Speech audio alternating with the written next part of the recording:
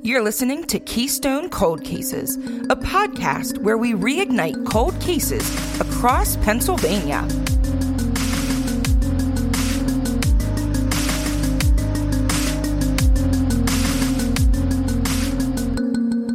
Hey, it's Grace. Hey, it's Sarah. Hey, it's Chelsea. Today we have a 2-for-1, I suppose. This is about 2 cold cases, and it's a sibling set. I mean, I consider them kids. They're 18 under, so if you don't want to hear a case about kids, skip. Just a warning. This took place in Nazareth. I'm not familiar with the area. I'm not sure if you guys are. A little bit. I know the general, like where it is, but nothing beyond that. That's about it. Yeah, I don't even generally know where it is, honestly. I feel like I hear about it, but I can't place like what section of PA it's in. I didn't even look it up this time. It's north of you guys. Is it? For some reason I thought it was closer to you, Sarah. Don't know why. It's toward me. Oh. It would be like a triangle. Okay. From us. Okay. And this is actually, looking into it, one of the second oldest cold cases. I saw mentioned in a couple articles. Wow. I think, since there was another one that was recently solved, it moved to the second spot. So the first person we're going to talk about is Gail Lee Schultz. She was born on November 19th, 1934. Her mother died when she was young, and her father, Paul, ended up remarrying a woman named Claire. They then had another child who was named Paul Jr., and he was born January 15th, 1941. He had special needs, but at the time, the type of diagnosis that we have today wasn't really a thing back then. We've talked about it before, but looking at articles and what other people have said about him, it's believed that he had autism. In some news articles, he was described as being nonverbal and would only make groaning noises to communicate. Okay. And I mean, honestly, special needs is a huge spectrum, so it could have been, it could not have been, so. Didn't they diagnose everyone with schizophrenia back then or something like that? I'm not sure. Oh. I know they didn't care. Well, yeah, and there were like 3 huge diagnoses that you could get, and that was pretty much it. So, especially when it came to mental health. I know that element of it is correct. I can't remember if it's schizophrenia for sure that they were all diagnosed as. Yeah. Well, all women were hysterical, so. Well, yeah. Do cocaine about it. So at the time, there were no opportunities for children like Paul Jr. in school, and he was unable to attend. And it seemed like the family never reached out to get him the help or like therapy. And honestly, there might not have been any type of help back then specifically for him, such as like working on maybe speech to work on communication or therapists that could help him sign. I think it was either you tried to help them as best you could at home or you put them in an asylum at that time. Yeah. That's just what people did. Well, it seemed like this family was super supportive of Paul Jr.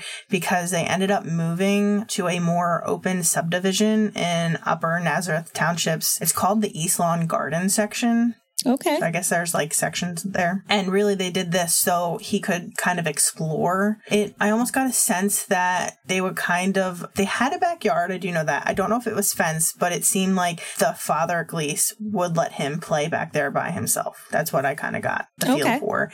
And it was along a creek and he just kind of liked to wander. Gail would take him out. And the creek was called Black Rock Creek, and he liked to look for rocks. But I think now it's called Shoeneck Creek. Never heard of it. Yeah, neither have I. And now Gail, on the other hand, she was like super artistic. She loved writing poetry. She played the ukulele. She would sketch and would create watercolor paintings. And at the time, she was kind of more of a homebody. She didn't really have an interest in dating. And she didn't have concrete plans for her future, but everyone that knew her felt that she probably would have pursued her artistic side or, capabilities. And after high school, Gail really focused on working with Paul Jr., trying to get him a little bit more independent. And I think that's why they were so kind of supportive of Paul. They didn't automatically put him in a home Everyone kind of in town knew about him. It wasn't like they were like hiding him in the basement, if you will. Sure. And even though they weren't like full siblings, I mean, that's just a lot of dedication. Just knowing from having special needs son myself, I couldn't imagine having a child that was not able to communicate as clearly as like you and me. Mm-hmm. So it definitely seemed like she totally loved her brother. On March 7th, 1953, around 2 p.m. after lunch, Gail took Paul Jr. to go visit a friend nicknamed Chubby. Oh, the 50s. Yeah. And he lived on the same street as they did, so it wasn't like far or anything. He would join the siblings for their walks along the creek to find all these rocks. It was mentioned that they like to look for quartz, and on that specific day, Chubby wasn't allowed to go with them. He was cleaning the basement for his father when the siblings ended up showing up, and I guess he wasn't like completely finished, so his father was like, nah, gotta finish. So they visited very shortly and then decided to just go to the creek alone. And this creek, well, Chubby lived on their street, and this creek ran along like the back of their neighborhood. So it's all very close vicinity to each other. So Claire, the stepmom, well, we'll just call her mom. She's stepmom to Gail, but she is Paul's mom. Sure. Noticed around 4:30 p.m. that the children hadn't returned, and she became worried. At that time frame, it was cold. You know, March can be cold, it's like hit or miss, but on that day it was cold. It was almost like at freezing temperatures. And it's also around the time that it's kind of starting to get dark. So she called her husband, Paul Sr., to go look for them. And the 7th of March was on a Saturday. So Paul Sr. wasn't at his full-time job as a draftsman. He worked at Binney and Smith, which I never heard of. And I thought it was a funny name, personally. It sounds very 50s. It just does. I looked into what it was, and a fun fact that they were the inventors of Crayola crowns. Yeah. Binney and Smith was a outgrowth of a chemical company that made pigments, and the company sold their pigment products locally, but there was demand as the business kind of grew, and the company would use wax marking crowns to label these boxes. And as time went on, these crowns became like the main part of their business, which I thought was pretty cool. That's really interesting. And now it makes totally a little more sense that like the Crayola factory is in Easton. Yep. Which is kind of like in the same area, isn't it? Yeah. Right? Yes. Okay. Yeah. Mm-hmm. Now, at the time, like, this wasn't the first company to create the wax crowns, but they produced the first product that was entirely safe for children. And I thought it was absolutely adorable because in one of the articles I read that Paul Sr. would provide Gail with all of her art supplies that came from the company. Yeah, I thought it was cute. I don't know why. So, fun fact about Crayola, the music teacher on my team at school was a child model for Crayola and is actually still on some of the packaging. So, if you ever see packaging with like a 7 or 8 year old blonde girl on a ladder, it's her. That's funny. Interesting. So, wow, you know a celebrity? Anthony, but and I know a girl from a reality show. I just have all the celebrities in my life right now. I know, living it up. Is that the girl from the Crayola box? Paul Sr. wasn't working in that job at the specific time, but he had a side hustle as a TV repairman, which I absolutely love hearing. The hustle is a thing. You're a fan of side hustles. Absolutely. Absolutely. None of us are good at sitting still. No, not at all, actually. Yeah. No. So he did this business in his home with a partner named Robert Howells. And on this particular day, he was home and just like took a peek outside when Claire was like, hey, where are the kids? He got concerned when he didn't see the children in the backyard. He knew they played in the creek, so he walked towards it. And he immediately noticed 2 bodies in the creek water face down. Yeah. Man. Later, it was determined that it was only 10 inches of water where they actually were laying. It's interesting to know that at the time it was almost freezing temps, but it didn't seem the water was frozen at all in that section. And Sarah, I'm wondering if it needs to be a lower temperature for running water to freeze. Is that correct? Yes. Okay. That's what I assumed. And that's why, like, if temperatures are getting low, that's why they tell people to, like, run water. Okay. Because it keeps the water moving and keeps the water flow going so the pipes won't freeze. Okay. So it's same effect in like natural bodies of water. Perfect. That's what a lake will freeze faster than a river. Okay. Great to know. I thought that, but just wanted to be 100% sure. Yeah. So Paul Sr. was obviously screaming and frantic when he discovered his children, and he was trying to get them out of the creek. And I guess he just naturally assumed that they had drowned, and he was trying to perform CPR on them. Robert, this part-time worker for him, heard these screams and called the family doctor, a man named John Fraunfelder, and the Nazareth ambulance. And I'm assuming this would be the type of doctor that would do like house visits, if that makes sense. Like back in that time. Oh, yeah, that was common. Yeah. Yeah, that's what I felt like that would be. So police weren't called until later because everyone thought that it was just an accident. They did notice that Gail had a gash on her head, but I guess it was just assumed that it happened during like a tragic accident, like maybe she slipped and fell trying to maybe that's what I would assume. I see my 2 children in a creek. First of all, I'm like not even thinking clearly because my children are dead, and then you see them in water, you assume they just fell and drowned. Yeah, exactly. So I did think it was interesting because they were actually taken to the Nazareth Fire Company by volunteers, not to a hospital. I don't know if the fire company at the time was closer. I do know that firewomen do know like CPR and like might have some like medical equipment, but it's not like a hospital. My best guess would be that the creek was probably not an easily accessible place for the ambulance to get to, whereas the firehouse likely would have been. Okay. Small town like Nazareth, they're probably not too far apart. So, I mean, my guess would be that they just took them to the firehouse as kind of like a staging area. And then when the ambulance could get there, you know, the ambulance could take them to the hospital. I mean, it seems like they didn't get that chance.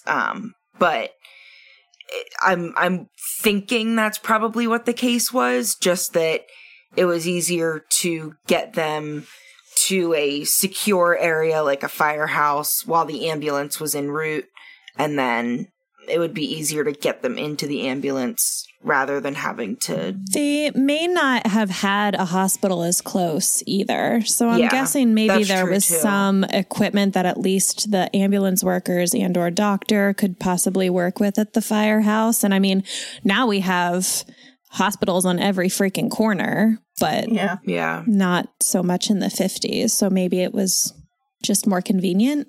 Not really convenient, but I mean, closer. It might even be possible that, we've got 2 people here, and even if we have an ambulance crew coming, they can only take one. Right, yeah. So they have to, they're going to just have to do what they can do here for both of them. Yeah. So, there's a lot of possibilities of what it could be. I didn't even think about some of those, so thank you. Even when they got to the fire company, life-saving measures were performed per an article, but they were pronounced dead at the fire company. Then they were moved to a funeral home called Cadinis Funeral Chapel, but today is known as Strunk Funeral Home. The funeral director, John C. Cadinis, was preparing these children's bodies for embalming, and I guess he was curious or just wanted to have a closer look. And he peeked around their heads where, Gail's was noticed. I'm not sure how visible Paul's was to the, because I only saw, everyone noticed Gail's gash. I didn't see anything about anyone mentioning Paul's, but he decided to look, and he deemed that these head wounds were too severe to have been caused by slipping on rocks. He was the one who contacted the police, and he really is the one who moved this case from, an accident to a homicide, which blows my mind. Thank God he decided to say something. Yeah. I was just thinking, how many times has something like this happened and it's just been written off as the accident because it's easier. The funeral director assumes that due diligence was done, or somebody just doesn't take the time to look. I know it's a very negative place for my brain to go, but that's immediately what I started thinking of. I've heard that before, though. So, I mean, it happens. So once the case got moved to a homicide, the children then underwent an autopsy where they found Gail was struck several times in the head with a blunt object. And in almost all the articles, they refer to the object possibly being a hammer. Oh my God. But it's not it's not definitive, and there was never a weapon found. So I'll say that, but they assume it was a hammer. Yikes. Yes. Paul Jr. was struck 3 times in the head. One of the blows was so strong it actually penetrated his skull. Oh my God. Yeah. And I guess that would be why they think a hammer might be involved. Yeah. But we'll talk a little bit more once I get through a little bit more what else it could have been. Gail had what police thought could have been defensive wounds. She had a compound fracture on one of her thumbs and a deep cut on one of her hands. And so someone I saw in one of the articles mentioned it could have been a knife where someone was hitting with the butt, because if she had a cut, you're not really getting a cut from a hammer unless you had a hammer and a knife. Not really sure. So there was that, but nothing's definite. So, and I don't know if we'll ever know. I believe that no doubt that she probably tried to save herself and Paul Jr. from whatever foul creature did this. She seemed so protective of Paul. Yeah. So I bet.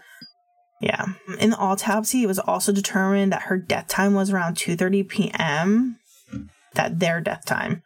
And if you remember, they left after lunch around 2, visited very briefly with Chubby.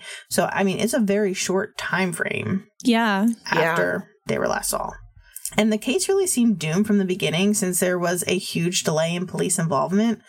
The crime scene was never protected. Neighbors, the fire department, onlookers, family and medical workers traipsed through the entire area destroying any evidence that there could have possibly been. And not to mention there was a fresh coat of snow on the ground by the time the police ended up, arriving to look around. And I thought it was interesting that 9 days later, Gail's glasses were found a couple dozen feet away from where the bodies were found. So it had to be placed there because there's so many people looking, and it's not that far away from them. Well, I guess if it's covered in snow and if there's anything else on the ground, I mean, they're probably not glasses kind of thick. They're probably wire framed glasses. I could probably see. You need to look at them. I put a picture. Oh, really? Those things are huge. And people were kind of hoping now-ish that maybe they would have fingerprints on them or something that could lead to clues. Because back then, obviously, DNA wasn't a thing. Sure. So, we all of us, know that family typically gets looked at first in most investigations, and this one is no different. Police interviewed them extensively, and both Paul Sr. and Claire passed lie detector tests, and literally immediately after they passed those, they were cleared of any involvement in the death of the children. And that was on March 16th, 1953, and I think back in the day, they relied so much more on lie detector tests than they should have, and they don't really rely on them that heavily like they did back then today. And they're probably... Yeah.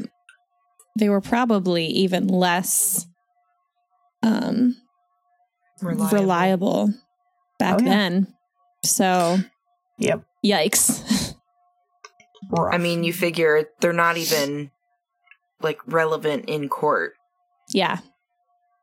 At this point. So it basically means nothing. Entire arguments on them previously. Yes. Yeah. Yeah. I did read some articles and people's speculation, what would be the reason to kill either of the children. A lot of people were it had to be Claire. But there was it never came out that there was any ill will between, or there was a bad relationship between them. One of the family members that is still living believes that it was someone that got irritated with Paul for his moaning. And Gail was just kind of a by factor, she was there. Yeah. And probably tried to protect him, like you said. Exactly, so if she's in the way. Yep. That was my gut reaction, honestly. The family member says that they just think that someone was like passing by and got irritated, and Paul might not have like let it go. Like not let it go, but like Grace, as you know, Landon can fixate on something and keep literally going. And no matter how many times I'd be like, okay, he'll just keep going. Yeah. And a lot of kids like that, especially with autism, are like that. And so maybe he wasn't like targeted, like this man came to look for him. It just happened that wrong pass, wrong time. That's so sad to think about. It is. I mean, like crimes of passion, sure, but like this kid is annoying you, so you're going to kill him and his sister? Like, weirder things have happened and more awful things have happened for sure, but it's just so... Like, our brains can't comprehend something like that. Well, just think of the time frame. Like, back then, people with disabilities, like, weren't, I don't think, considered, like, people. Yeah. Like, maybe he didn't think it would matter. And maybe, like, he already started the action, and then Gail stepped in and was like, oh, shit, what do I do now? Right. I don't know. Well, and there was also a mindset as well that if you do have any sort of special needs, you're basically poison. And if you are supportive of anyone with special needs, then you're also poison. And so, you know, if he's attacking someone, if he's being attacked by someone and Gail steps in to help, that person's attitude may just be, oh, well, you're supporting him. I'm just going to take you down too. And obviously I don't prescribe to that. But there is that mindset, and it was much more visible at that time, you know, looking in the 50s. Yeah. It's sad. It really is. In an article from the Morning Call from 1988, it states that the case file had 450 pages, basically all of hundreds of interviews that they had conducted over, you know, that time frame. And at that time, it was still open, and apparently every couple of years, a tip would be given. The article states that each tip was investigated to, like, the full extent possible, and it mentioned that this case really puzzled law enforcement due to the fact that these murders happened in broad daylight within sight of a dozen homes, because literally you could see where they drowned from their parents' kitchen window. You could see that. Wow. Yeah. And again, they lived on Mitchell Avenue. They lived at 28 Mitchell Avenue. And it was literally just located right outside of the borough of Nazareth. So, like, when you, at least for me, when I think borough, like for you and me, Grace, we live in boroughs. They're very packed. They're very dense. Yeah. And it was even stated that witnesses placed the kids right there before their deaths, like right before 2:30. So people were walking and saw them. Yeah. Yeah. So right now, it'll be 70 years in March since the death of this sibling pair. Police in the community feel that the killer is probably dead at this point. I'm sure. Yeah. Yeah. And everyone was kind of hopeful over time that the story would come out, like, you know, a deathbed confession, or maybe someone wrote it down, or someone told somebody else, and maybe the person died and someone was willing to say it, but nothing has come out at all. The initial head investigator, Captain Charles S. Cook, died in 1954. And then the same year, only a month and a half later, Paul Sr. died due to a heart attack. Claire died in 1970. And in March of 2010, in another Morning Call article, it states that this case is the coldest of the cold cases in Northampton County, and that there have been 0 leads in decades. And this case in 2010 was one of the last cold cases to solve on, like, this cold case, like, unit that they, like, created. I did get confused. I read it in an article, and it says that this cold case unit is from Allentown, but this is not Allentown, so I don't know if they just do a broader area, because, like, there's 2 specific people on cold cases. I could not figure that out. Just putting it out there. But I have the story linked. Yeah, they're not very far apart. So it could just be like Allentown and surrounding areas. Okay. So that would be my thought. Okay. I wasn't sure. It was very interesting. It has a whole entire list, and actually it made me think, like, if you ever need a case to solve, the one thing that I linked, it, like, lists all, like, the cold cases, like, from how cold they, like, ranked how cold they are, and etc. So right now, the family member remaining that's really, like, pushing for, like, some type of closure is her first cousin, Barry Isle. And he just hasn't given up hope. He writes letters to investigators and reporters to keep bringing attention to the case. In a Morning Call article, he said that for a while he was at peace that this case would remain a mystery. Yet in 2010, a grand jury convened in Northampton County to hear testimony on unsolved cases, and he was kind of furious that his cousins weren't on that list. He says, "Everybody forgets it, and I feel like I'm pretty much the only one who still remembers. It's just me. It's a lot for one person to bear." The Northampton County DA, John Morganelli, said this about the case: "Grand jurors will not hear testimony in the Schultz's killings because it's a waste of resources," which is like a slap in the face, and that's a direct quote. Yikes. Wow. He went on to say, "There's been absolutely no information on the case whatsoever in recent years." And I'm just like, damn. Like, how can you say that? I get that they tend to focus more on cases they have leads for, but it's still important. And these were children. Yep. In the same article, I guess, like, in one other sense, there was someone else who was, quoted. I think he was like a state police officer and basically said, even if it's a cold case, it still matters. But like, you have this DA saying it, what he said, and it's like, I don't know. I just couldn't believe it. That'd be really hard for that cousin to hear. Yeah. Mm-hmm. I think it's hard too, though, just in the world we live in with budgets and everything being cut, and that DA may have had to make some decisions.